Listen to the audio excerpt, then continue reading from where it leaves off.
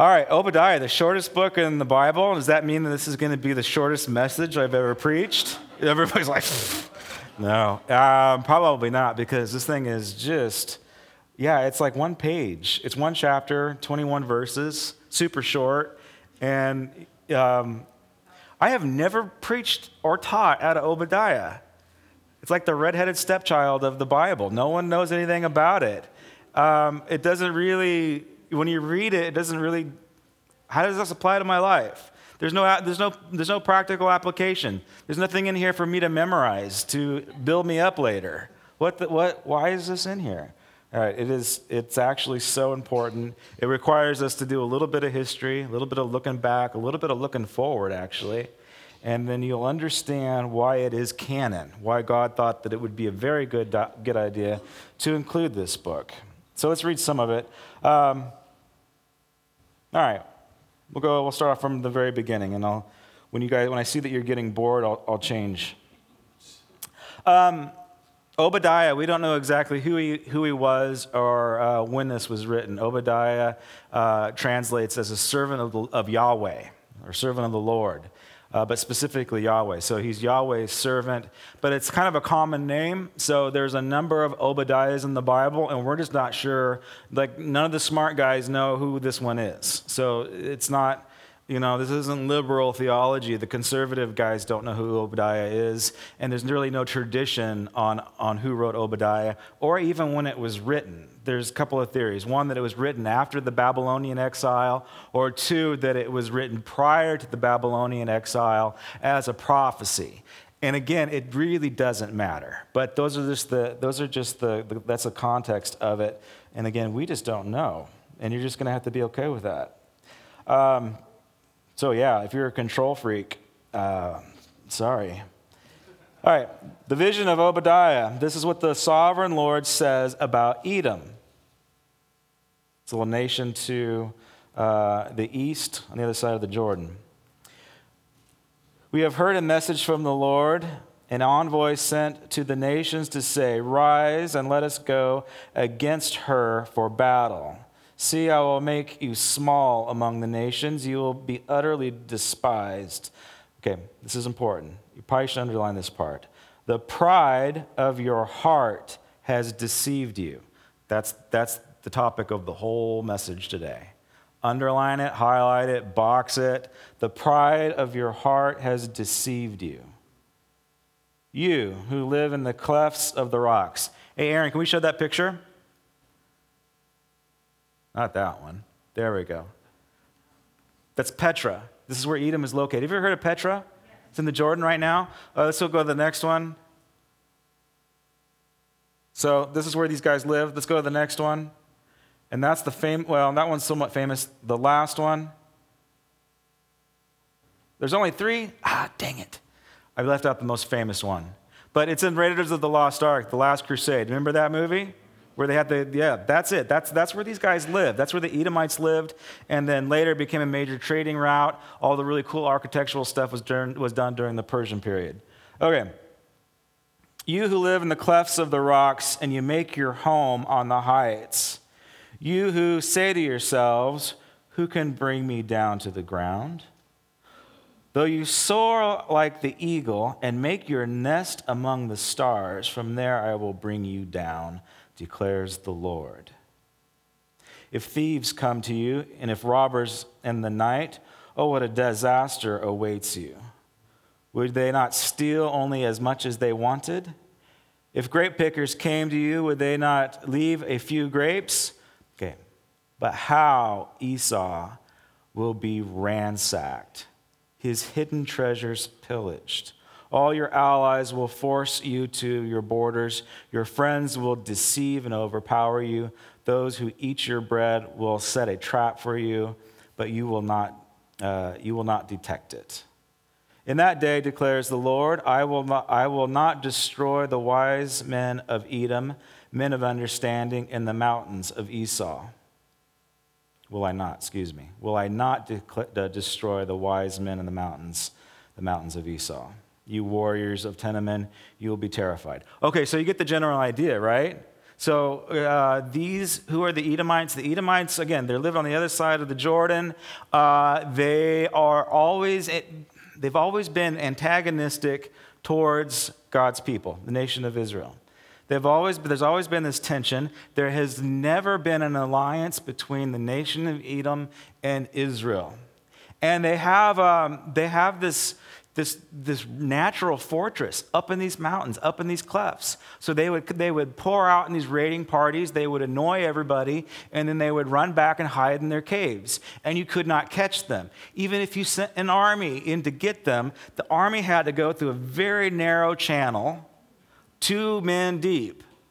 And so you could just sit there and you just pick them off one by one up to the thousands. And so you couldn't touch these guys. And so they're sitting up in their perch, up in this natural castle, and they're safe. And they're making lots of money. And they're very annoying. And they have something that comes up, that wells up inside of them, the part that you should have underlined. It is they have the pride of heart.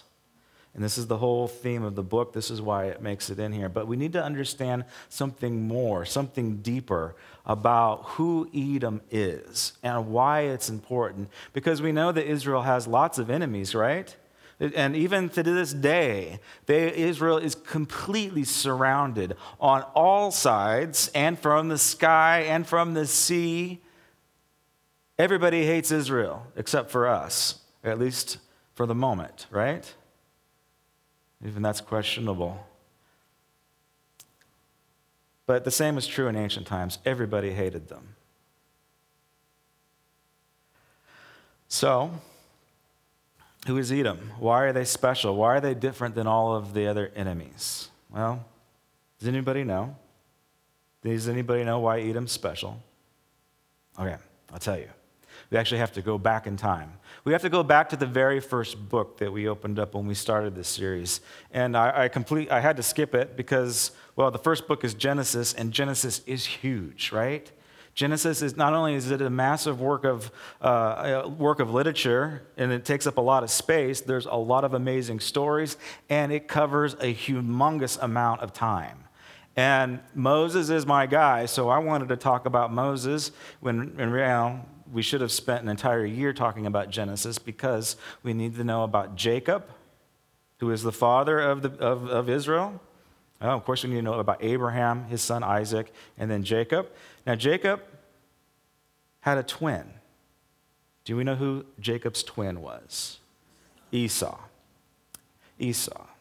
So, in reality, this nation is different from all the other enemies of Israel. It's because they are brothers. And there is something that is happening in real time. There's a real history. There's a real tension between the younger brother and the older brother. There's a real drama between 2 living people. But then it also gets pushed. This relationship, this tension between the 2 brothers, it also gets pushed, and it's a generational sin almost. It gets pushed into the 2 nations. And there's the tension between these 2 nations. And this is what God's talking about. He's talking about actually the end of Edom. Okay, so we know, maybe you know the story. Maybe you remember the story. Isaac has 2 sons, and they're twins. And who's the firstborn? Esau's the firstborn. This is a common theme throughout the scripture. The firstborn always serves the younger for some reason. Just think about Cain and Abel. It's the same situation. It's just a really bizarre theme that we just see reoccurs throughout the Bible. And so as Jacob and Esau are being born, Esau is born seconds away from Jacob. But what does Jacob do while he's still in his mom's womb? Do you guys remember this story? He grabs his heel.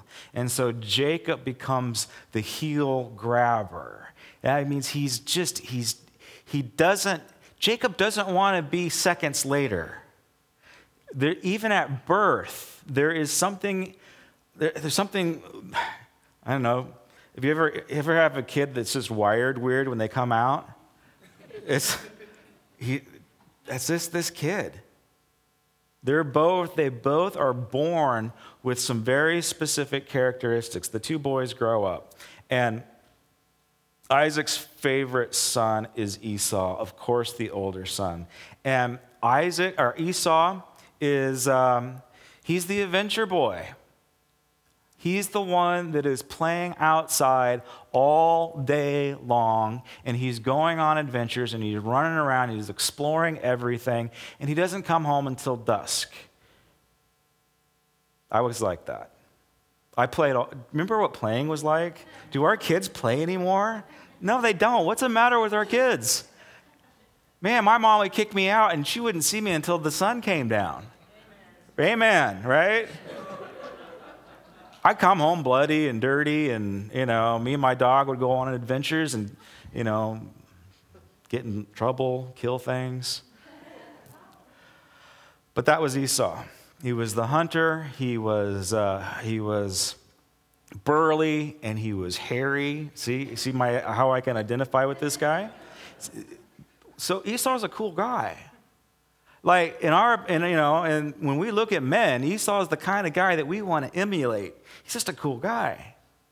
And Jacob, on the other hand, he stayed in his tents. While Esau was red from the sun, from being outside all day, and he had red hair, while he was red from the sun, his younger brother, Jacob, was in the tent. And it comes across as if Jacob had fair skin, because he was always, knitting next to his mom, right? Full-blown mama's boy.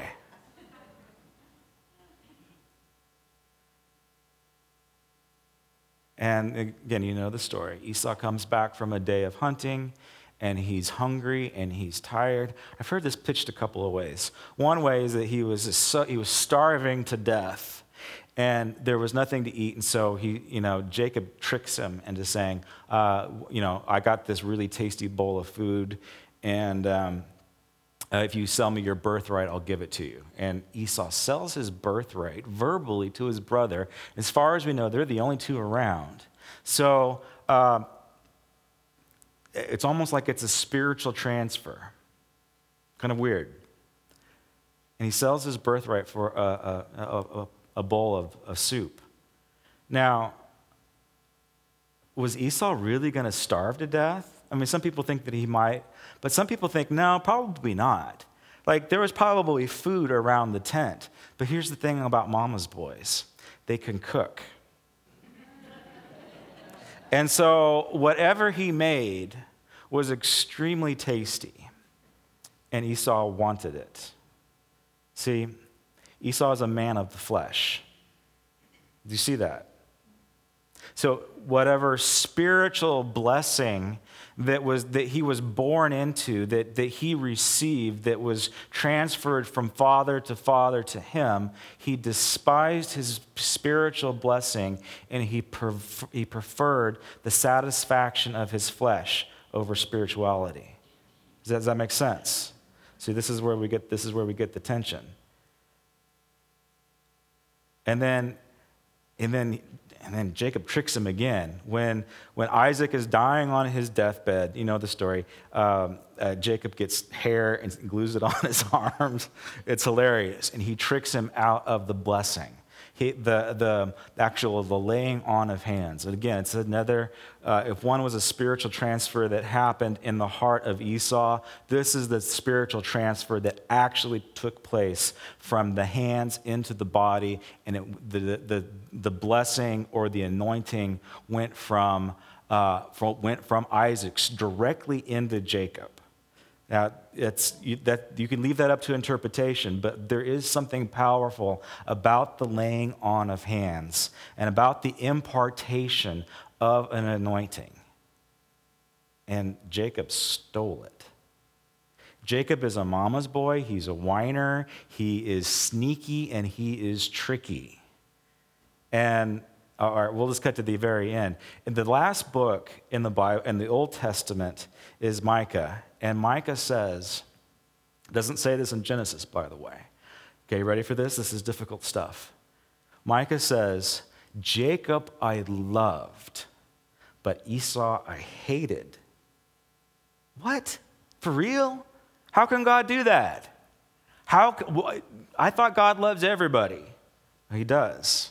He even loves Esau. But this is important because, again, it doesn't happen in the natural. At this point in Genesis, God loves both Jacob and Esau. And if I was God, I would prefer Esau, because I can actually identify with Esau more than I can with mama's boys. So I heard this put, I don't understand how God could hate Esau, right? Do you ever feel this way? Paul did too. If we have time, we'll get into it. I don't understand how God could hate Esau. You know what I say? I don't understand how God could love Jacob. Jacob is a little conniving liar, cheater. How could God love both of these, you ready for this? Both of these highly dysfunctional personality types, because they both are. This is what we're dealing with. We're dealing with character flawed. We're dealing with both of them are broken people, but there is a fine line. There is a difference between Jacob and Esau.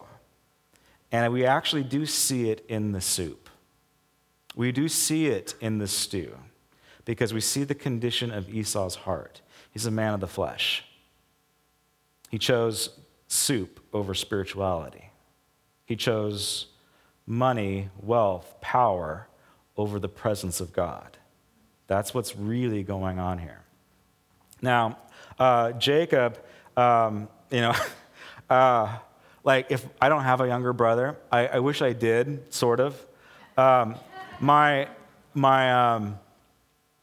an 18-year-old, when I was 18, my parents had another child. Same parents, 18-year spread. And I remember when my mom was pregnant, like, I did not want her to have a boy.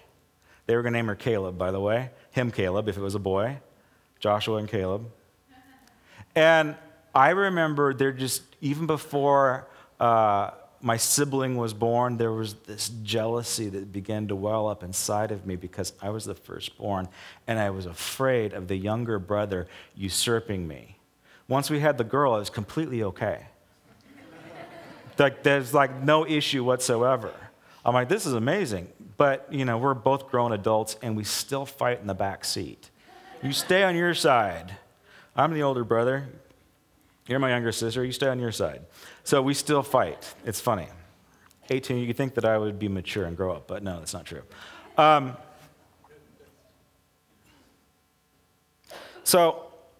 If my sister did something like this, if your siblings ripped you off, if maybe they stole your inheritance, I had a nerve, huh?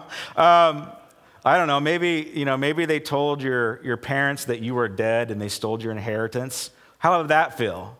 If you had a brother or sister that snuck in there and took everything before mom and dad died, they made your brother or your sister, power of attorney, and they got everything. How would that would just feel awful, wouldn't it?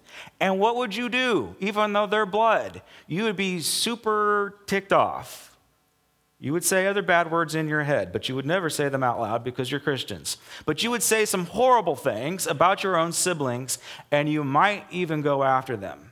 And when Jacob ripped Esau off, even though Esau despised his birthright over material and over fleshly possessions, even though there was a despising, he knew that he got ripped off, and he wanted to kill Jacob, and that's why Jacob ran.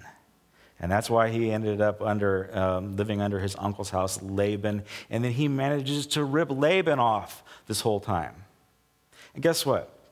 When I read it, again, I want to wring Jacob's neck. I hate this kid. I hate his personality. I would not like him. There's only a few things that I like about him. I like his heart for God. That's super important. But he was crafty and he was tricky. And when we apply our Judeo-Christian ethic to Jacob's behaviors, it's not good. He's a trickster. He rips off his brother. His mom is involved in this manipulation. He deceives his own father, and he's completely okay with it. He never apologizes or asks forgiveness for his father for his actions. This kid's a jerk. Yet, at least when I see it, does anybody agree with me? Or is it just me? Okay, I got a few. Thank you. Like morally, like if you have a high moral standard and you read the story of Jacob, you're going in your mind, why does God love this guy? Because he's a little snake. Why does God love this guy? Again, we have to ask these questions. Why?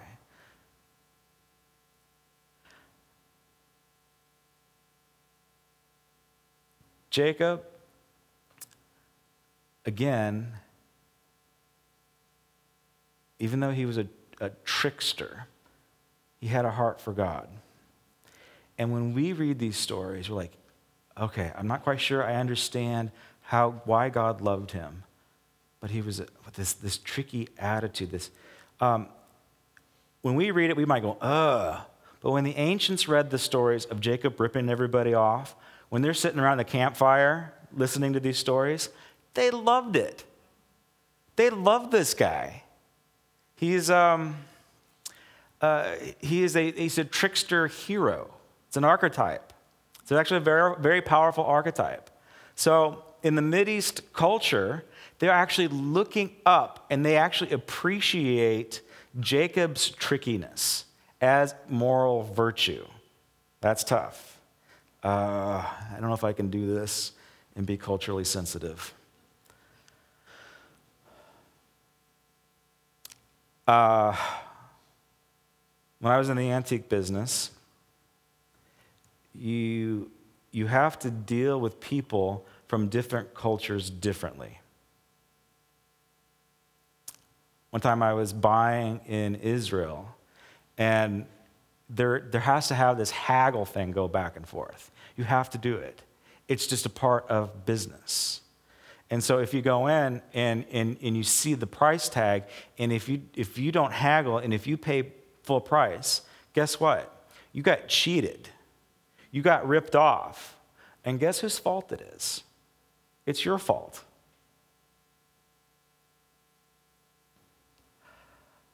You have to at least start by half of what's marked on the tag.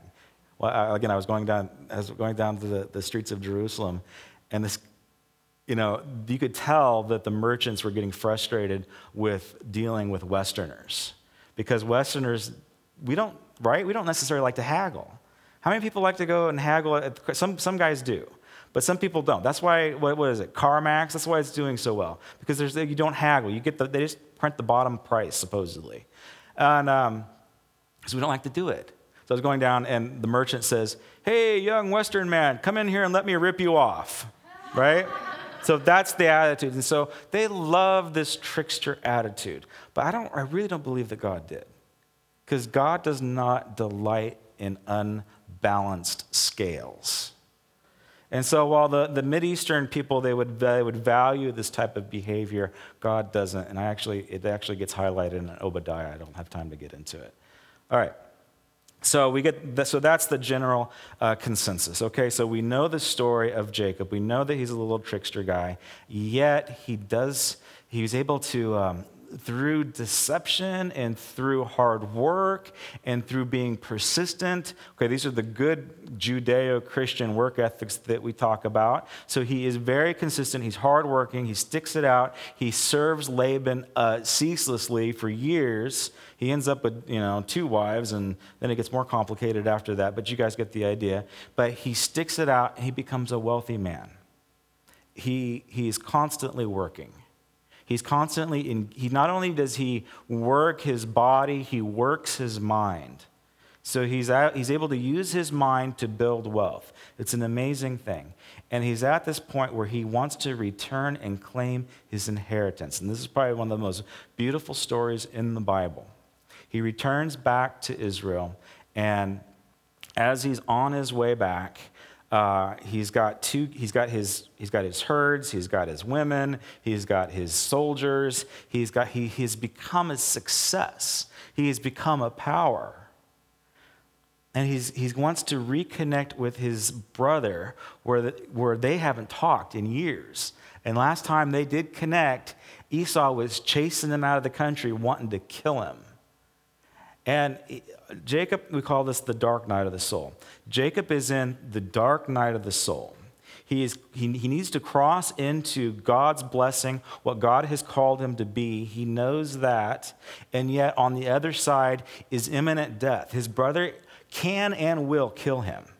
And yet this is what makes Jacob special. This is why God's mark is on him. And yet he is willing to take the risk, to go into danger, to go into risk, to step into God's blessing. And it is in that dark night of the soul where he knows that he is going for broke. Everything that he has, he's putting it on the table, and he's willing to risk death to encounter God. And guess what? He does encounter God. It says in the middle of the night, he wrestles with the angel of the Lord. All night long. And you see Jacob's sneaky personality well up while he is wrestling with this angel of the Lord. And he does the same thing that he did to his brother while he was in the womb. He grabs this angel of the Lord. And he says, I'm not going to let you go until you what? Until you bless me. And that, my friends, has to be the attitude of our hearts if we want to continue in intimacy with the Lord. It's almost like you have to have that. Again, this isn't politically correct. You have to have that Jewish attitude. You have to be a Jew in this sense. You have to say, I want it at no matter what the cost, no matter how dangerous this angel of the Lord is, I'm going to hold on to him and I'm going to say, I am not going to let you go until you bless me. Like when we read that initially, like what in the world is this idiot doing? He's wrestling with, and once the veil comes off, he is not wrestling with the angel of the Lord. He is wrestling with Yahweh himself or some type of a form of Jesus. That is who he's actually wrestling. And he wrestles with this guy all night long. And my friends, you have to wrestle with God. You must. The Jacob's name means conniving, sneaky, heel grabber. And all night long, he wrestles with this angel. And the angel, or this deification, or whatever it was, God and the Yahweh, whatever. I mean, you think that, Jacob's wore out. This angel's just going through the motions, right? You know, he's hanging on to him like, I'm winning. Have you ever wrestled with God and said, guess what, I'm winning? No. The angel does something a gesture, a motion, a slight move of the hand. And it's almost like as the finger of God himself touches, just barely glances, touches Jacob's hip, and it throws his hip out of the socket. And then finally, this sneaky young man goes, Uncle, God, you win. And his name gets changed. His very identity from being a sneaky mama's boy, heel grabber, gets changed to Israel, which translates as the one who strives, struggles, or wrestles with God. That is what the people of God do. You have to strive and wrestle with God. If you're not wrestling with God, you're not doing faith right. That means okay, let's just be honest. We all have issues. We all have problems. We all have hang-ups, and most of them are directed to God. God, why haven't you blessed me? And instead of actually verbalizing, God, why haven't you blessed me? You bury it. And you choose not to wrestle with God. You choose not to talk to him about the very difficult things in your life, and instead you just say, praise hallelujah, Jesus, I love you, while there's this animosity that you have towards the Lord that you haven't addressed yet. Because you're not willing to wrestle. Because he just might touch your hip and throw something out of the socket. And it just might hurt like hell. Right? Jacob, for the rest of his life, he walks with a limp. For the rest of his life. And he probably enjoyed it. Because he says, this is where I wrestled with the Lord, and he touched me, changed my very identity from being sneaky to being one who wrestles with God. He walked around like it was a badge of honor. It's like he's showing off his scars. And you have kids that do that? They hurt themselves and they show off their wound. That's what he did with this. I wrestled with God. Here's the results of it. Could have smoked me, but now I just limp around. John Wimber said, I never trust anybody, any Christian that does not walk with the limp. That's good. Yeah? Because if you don't walk with a limp, you're a hypocrite. Wow. All right.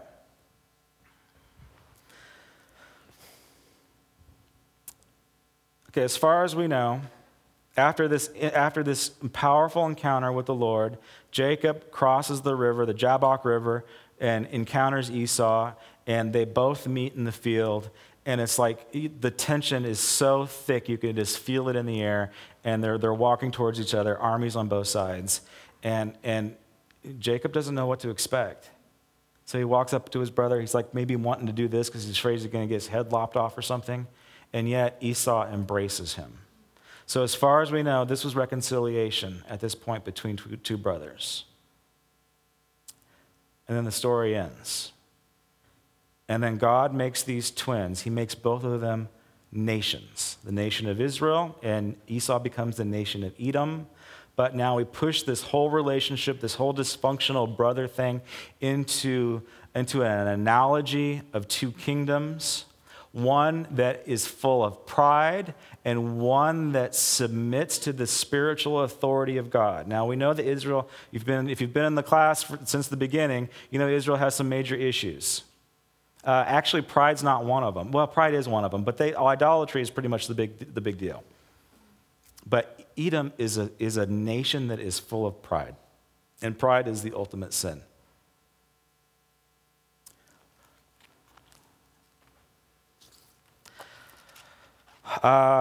Think about your failures this past year, the areas where you sinned. Maybe you had a moral failure. I don't know. Maybe you looked at something at the computer that you shouldn't have looked at, or maybe you splurged too much on shopping, or maybe you let anger and bitterness well up into your heart, or maybe, I don't know, maybe you stole something. Or maybe you just got distant from God, got a little angry at God or whatever. Maybe you killed somebody. Maybe you had an affair. Maybe you did something really horrible. Like maybe you committed one of the major sins, right? All of them are just a manifestation of the ultimate sin, which is pride. Pride comes before the fall.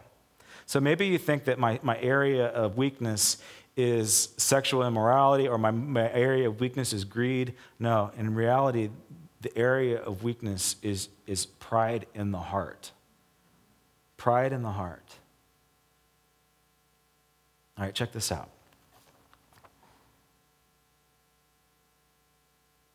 By the way, if you want to do a little more research, I don't have time to get into it.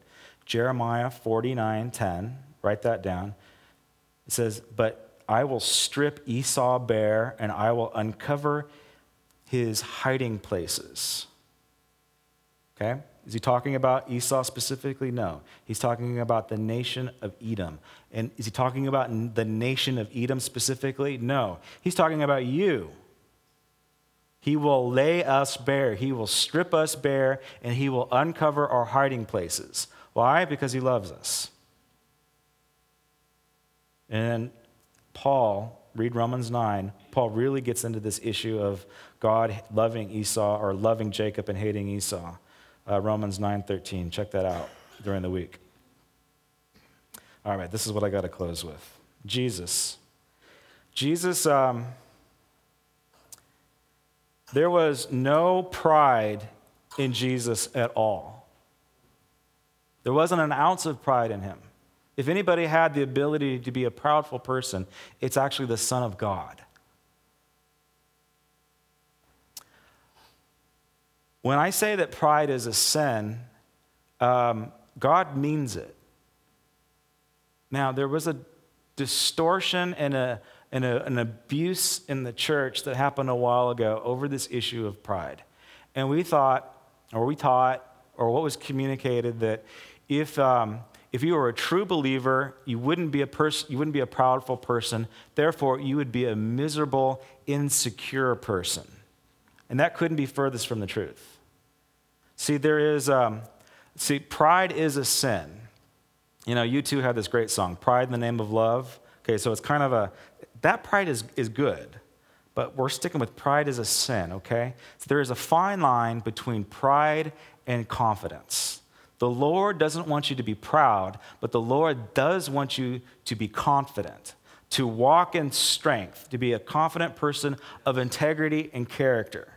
Years ago, there was a kid in the youth group, and he had this T-shirt on, and it said, loser. And then it said, loser for Christ in the very small. And I understand the sentiment, right? If you love your life, you'll lose it. Those that lose their life for me, they will gain the kingdom. I totally understand the idea of self-sacrifice, but that was not the sentiment. The tone that I took is, it is okay for Christians to be losers and slackers and to have a beat-down attitude, and that's not what God wants. God opposes the proud, but he's actually going to come along the side of you when you are confident in the Lord. Does that make sense? So there's a fine line between being confident in the Lord and being proud of yourself and being proud in the heart. All right.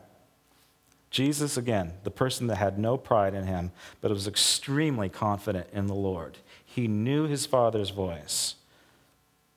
And this is his trial. Then they rose up in a body, and they took him off to Pilate. Pontius Pilate was a Roman citizen. They occupied Israel at this time. And they began their accusations in these words: "Here is the man whom we found corrupting our people and telling them that it is wrong to pay taxes." Amen. It's wrong, so wrong to pay taxes, especially the percentages that we pay.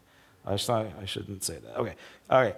To paying taxes to Caesar, claiming that he himself is Christ, a king. But Pilate addressed his questions to Jesus. He says, "Are you the king of the Jews?"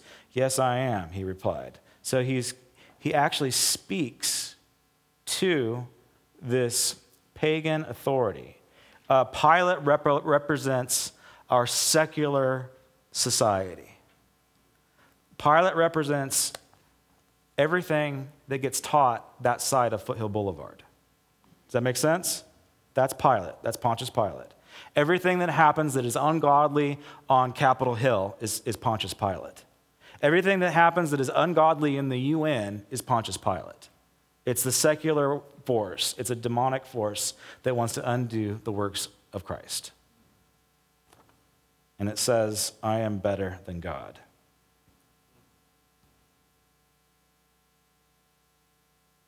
Then Pontius Pilate spoke to the chief priests and the crowd. He says, I find nothing criminally about this man, but they pressed their charges, saying, "He's a troublemaker among the people. He teaches the whole of Judah all the way to Galilee to this place."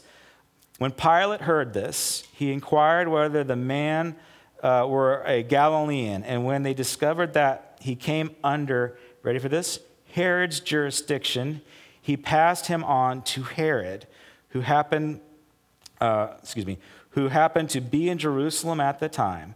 When Herod saw Jesus, he was delighted, for he had been wanting to see him for a long time. He'd heard a lot about Jesus, and he was hoping to see him perform miracles. Okay, do we know who Herod is? Okay, Herod is the king of the Jews at this time.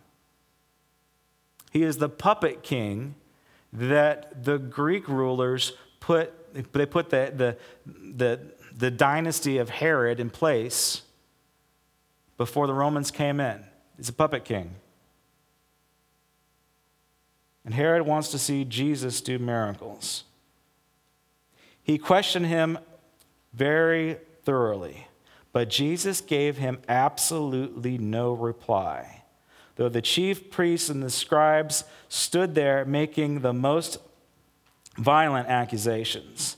So Herod joined his soldiers in the scoffing and jeering. Finally, they dressed him up in a gorgeous cloak, and they sent him back to Pilate. Okay, what's the point? Herod is a puppet king. He's been placed there by the Greeks. And guess where he came from? He came from Petra. He was an Edomite. He was one of the guys that had all the money. He was easy to control. He was easy to manipulate by the Greeks. And so here we have Jesus, who is the descendant of Jacob, and you have Herod, who is the descendant of Esau. We have this whole theme played out again. We have the two brothers, and they're standing face to face. And yet this time, instead of reconciliation, you have a man that is the very epitome of pride that is manifested in this king called Herod, who built these gorgeous palaces all over Israel to display his own glory, to say that I don't need God. Here's the interesting thing about Herod. He says, I want to see you do some magic tricks, Jesus.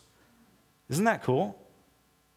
That is our human nature. That's our human condition. We actually desire to see this kind of stuff. Herod is no different than we are. He wants to see Jesus do some magic tricks. But what does Jesus say? You ready? Absolutely nothing.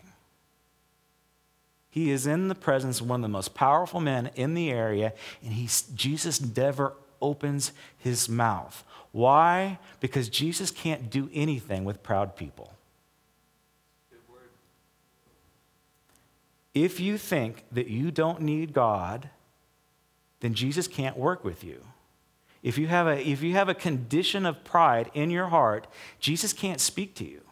Been talking a lot about hearing God, and I haven't weaved out through the whole thing. But what blocks us from hearing God? It's a number of different things. Pride is a big bad boy in our heart that actually blocks us with the ability to listen to Jesus. And maybe you can listen to Jesus in certain areas of your life, but those certain areas that are circling the drain, maybe you have pride attached to a certain part of your life, and Jesus can't speak because you're not allowing him to speak.